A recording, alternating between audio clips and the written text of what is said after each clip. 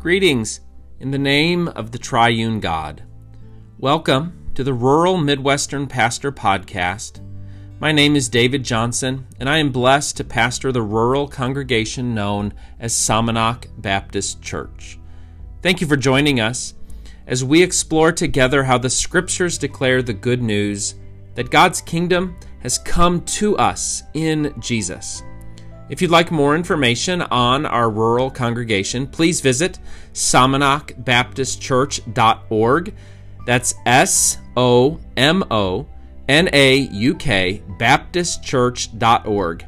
Thank you for listening. May grace, peace, and everything good be yours in King Jesus. Good morning. Welcome to the SBC Daily Word for Tuesday, May 18th. After a week off, we're kind of going to begin a bit of a summer schedule. We're going to be doing the SBC Daily Word on Tuesdays and Thursdays throughout May and June. Then we'll kind of reevaluate in July. But what I decided that we would do is spend some time walking through a book you've probably heard a lot of sermon series on and a lot of Bible studies centered around the book of Ecclesiastes. I'm using some sarcasm there because this is a book, even though it is very, very relevant for each and every time period, especially the time period in which we find ourselves, but it's a book that doesn't get a lot of study, especially in our tradition. So I kind of want to, in this first summer SBC Daily Word, just get a bit of our bearings on this book that we know as Ecclesiastes. Elizabeth Achtemeyer, in her commentary on Ecclesiastes, describes Ecclesiastes within the context of wisdom literature this way.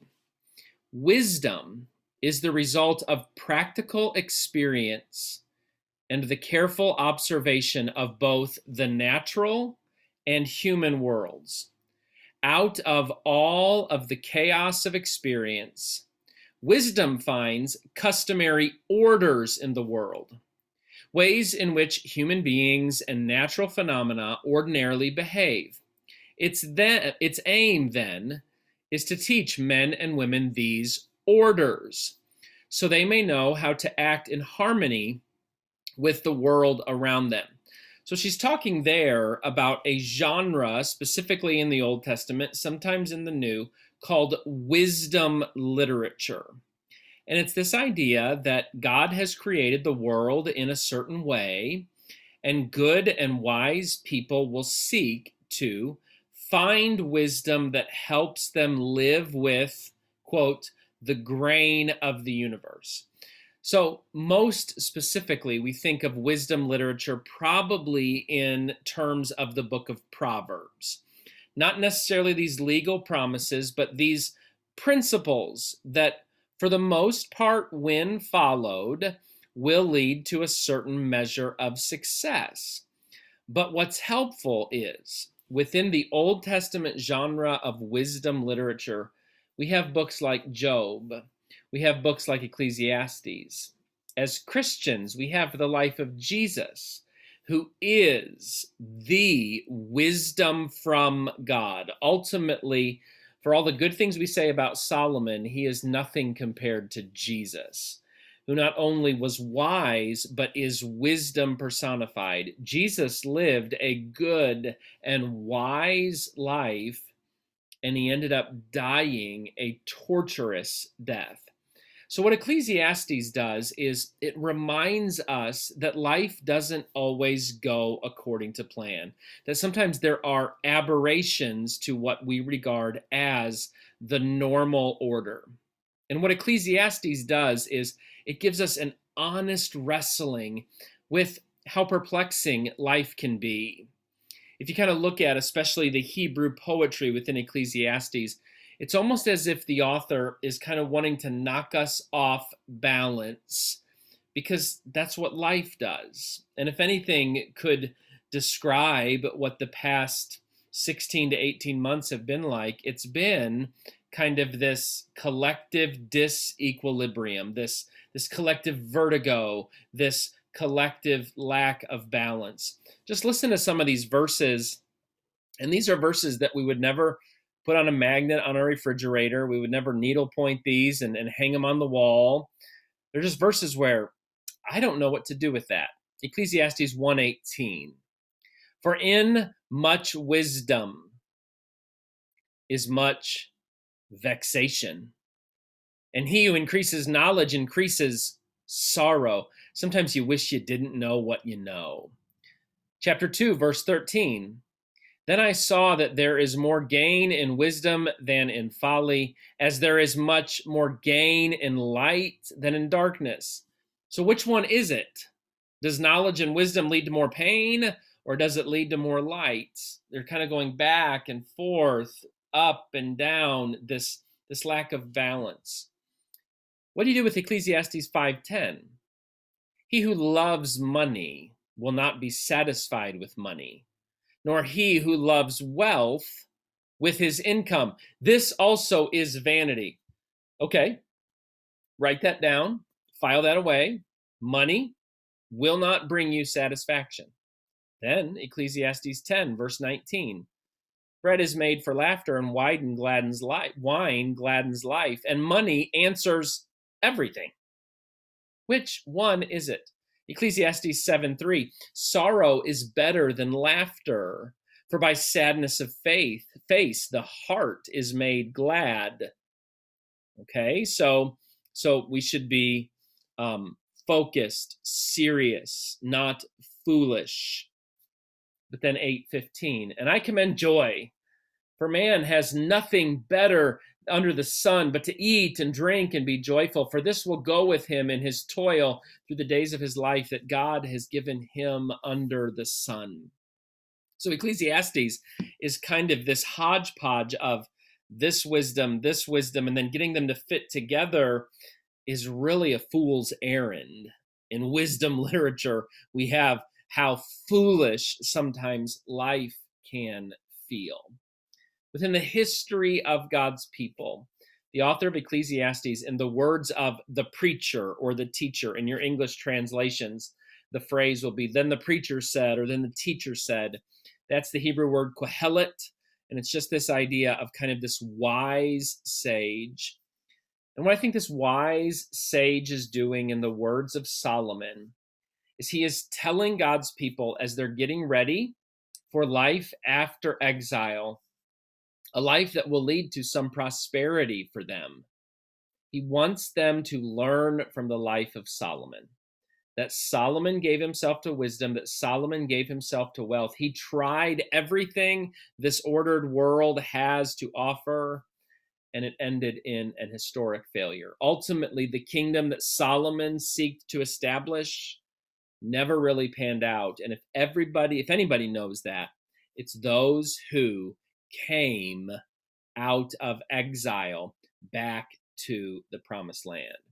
So just as I was thinking about what texts would be especially relevant for the time and place we find ourselves in, I think Ecclesiastes would be helpful. The other reason I chose Ecclesiastes is I'm reading a book by Paul Zahl, who is a retired Episcopal priest. This book is called Peace in the Last Third of Life, a handbook of hope for boomers. Now, hopefully I'm not living in my last third of life. Hopefully I have much more than that ahead of me. But a lot of people that I love and a lot of people that I pastor could be considered boomers, part of that great generation that was born after World War II, the baby boomer generation. And this book has been very helpful as I've read this to try and help and understand and shepherd these boomers in my life that I love. And this book, as I was reading it, I'm like, this seems so familiar to me. I've read this before, and all of a sudden I realized it seems as though what Paul Zahl is doing in this book is at the end of his life. In fact, he just recently had a pretty significant health scare, and they're hoping that his health recovers. But as he gets to the end of his life, this wise and godly pastor wants to help his brothers and sisters who find themselves in that same space to end their lives well, not to end their lives, but to come to their life's conclusion with peace, with hope, and with love. So we live in a world that seems to do this cancellation of boomers. Have you heard this phrase, okay, boomer? There's this idea, people younger than boomers, millennials, etc., are kind of canceling out a lot of boomers in their lives. I think we need to push it back against that. I think this generation of baby boomers has a lot to teach us and a lot to teach the generations that are even younger than I am. However, I also want to be sure that if you're a boomer and you're listening to this teaching, that you would be a person who wouldn't be giving other people reason to cancel you. That boomers don't have to be jerks in the last third of our life. That when we get to the last third of our life, sometimes it's a cliche, but sometimes we become grumpy old men and women. And I don't know that we have to do that, but I do know that for us not to become those grumpy old men and women, we need to be a people who are self-aware. We need to be a people who understand what is going on within us. And this book by Paul Zahl is really helpful in this regard. He says this: the last third of life witnesses a felt decline in the quality and number of the things that mattered to you when you were in your second third. What things, however, about our life do not fade? The pain of early loss does not fade. The pain of early rejection does not fade. The pain of early disruption does not fade. That oftentimes, as our lives in the last third begin a physical, professional, emotional decline, often what rises to the surface is pain, loss, disruption from very early on in our lives. Reverend Zahl did a lot of chaplaincy work, and one of his responsibilities was to visit people in the dementia hall of a local nursing home. He tells this story. My own experience in Alzheimer's units has borne this out over the years and with almost impeccable regularity. I was struck early in my ministry by a patient, an ancient bachelor who had never been married, who, whenever I visited him in his nursing home, would always go back to one event in his adolescence. He was far gone in his senile dementia, but of one event he never let go. Paul, for that was his name, told me about 150 times that he had lied to his draft board in 1917 when his number came up after the United States entered the First World War. He had thus avoided serving in the army, but he never forgot what he had done. Paul's conscience was bothering him right up to the year 1988, when I saw him for the last time. So on the one hand, conversations with Paul were a vinyl record on repeat, but on the other, he was a clear witness to the power of an early bad experience to impress itself upon the soul. Paul says to the Corinthians that when our outer man wastes away, the inner man is renewed. The reason that's the case is because oftentimes as we experience physical decline, what is going on inside of us tends to emerge with more vividness. What that story about this dementia patient reveals to us is that early pains and losses in our lives, they tend to stick. This is why Zahl says on the next page, the biggest block to peace and hope in the last third of life is the unresolved, unhealed experiences of suffering from a person's past, usually the distant past, which seems to hold on to you when all or most other attachments and buoys even are gone. The key, therefore, to peace and hope as the accompaniments, indeed the outcome of a person's physical life and journey is, okay, so the key for peace and hope in the last third of life is the resolution of unhealed, unresolved pain from the distant past. That is a maxim to underline and repeat. So, in a similar way, in Ecclesiastes, the author is taking the words of Solomon that likely had been collected by the Jews during the exile and after the exile, and then he is describing these words and recording these words so that people at the end of their lives can, or even the beginning and the middle of their lives, can live according to the wisdom that was collected for us. So let's just look at the first two verses. The words of the teacher, that's Kohelet, might be preacher in your translation, the son of David, king in Jerusalem. Vanity of vanities, says the teacher, vanity of vanities, all is vanity. So all of the women and the wealth and the weapons that Solomon had collected, they proved to, at the end of his life, really mean nothing. Zal continues. He's really, really good at bringing things, illustrations, to bear on the truth that he's teaching us. In 1961, Rod Serling's television series, The Twilight Zone, broadcast an episode entitled Static. The episode was written by Charles Beaumont. In Static, we meet a long-retired man living out his unhappy, lonely days in a boarding house inhabited by people like himself. Solo retired individuals who are mostly flaccid and bitter and who watch television most of the day in the sitting room of the house. All of a sudden, the hero begins to hear radio broadcasts from his youth on an old console radio he has found in the basement of the house, which now sits awkwardly in his untidy bedroom. He lights up. These are programs he recognizes from almost 40 years ago. The pleasure he gets from these programs, which it turns out only he can hear, is overwhelming. The old programs, which no one else in the rooming house proves able to hear, try, as he does, to get them to hear, force Ed, the hero, toward an involuntary crisis of tortured memory within himself.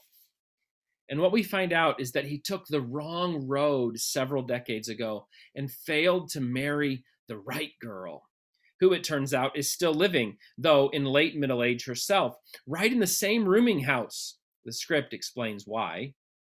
The power of this episode of The Twilight Zone is that Ed's blasts from the past reopen in him the sluices of love and feeling from his youth, and he is able to reach out to his long-lost and neglected love and to reunite with her. The climax of Static has the man literally turning back into the man he was at 25, and she to the woman she was then too. As Rod Serling states in his concluding narration to Static, around and around she goes, and where she stops, nobody knows. All Ed Lindsay knows is that he desperately wanted a second chance, and he finally got it through a strange and wonderful time machine called a radio in The Twilight Zone. Now that's a wonderful story. In fact, I want to do everything I can to find that episode and watch it this evening if I can. But what Zal is saying in his book is that ultimately, when we get into the last third of our life, there will be things that draw us back to early experiences in our lives. And what Zal wants, and I think what the author of Ecclesiastes wants, is for us to take those experiences to God so that the last third of our life cannot be given to an unhealthy, dark, reminiscing of how we wish things used to be, because aside from the truth of the Twilight Zone, we don't get a second chance. which is why Ecclesiastes ends this way. Vanity of vanities, says the teacher, all is vanity. Besides being wise, the teacher also taught the people knowledge, weighing and studying and arranging many proverbs. The teacher sought to find pleasing words, and he wrote words of truth plainly. The sayings of the wise are like goads, and like nails firmly fixed are the collected sayings that are given by one shepherd. Of anything beyond these, my child, beware. Of making many books there is no end, and much study is a weariness of the flesh. The end of the matter, all has been heard. Fear God and keep his commandments, for that is the whole duty of everyone. For God will bring every deed into judgment, including every secret thing, whether good or evil.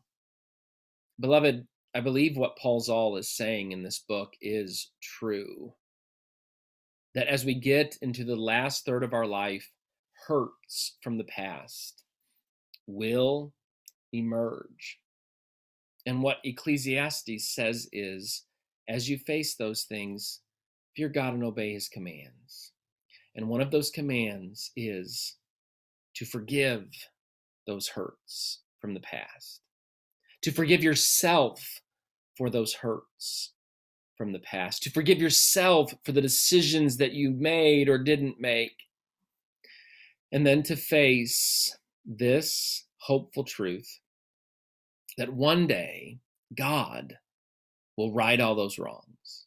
God will heal every wound we have received or inflicted, and that sets us free to fear God and keep his commandments.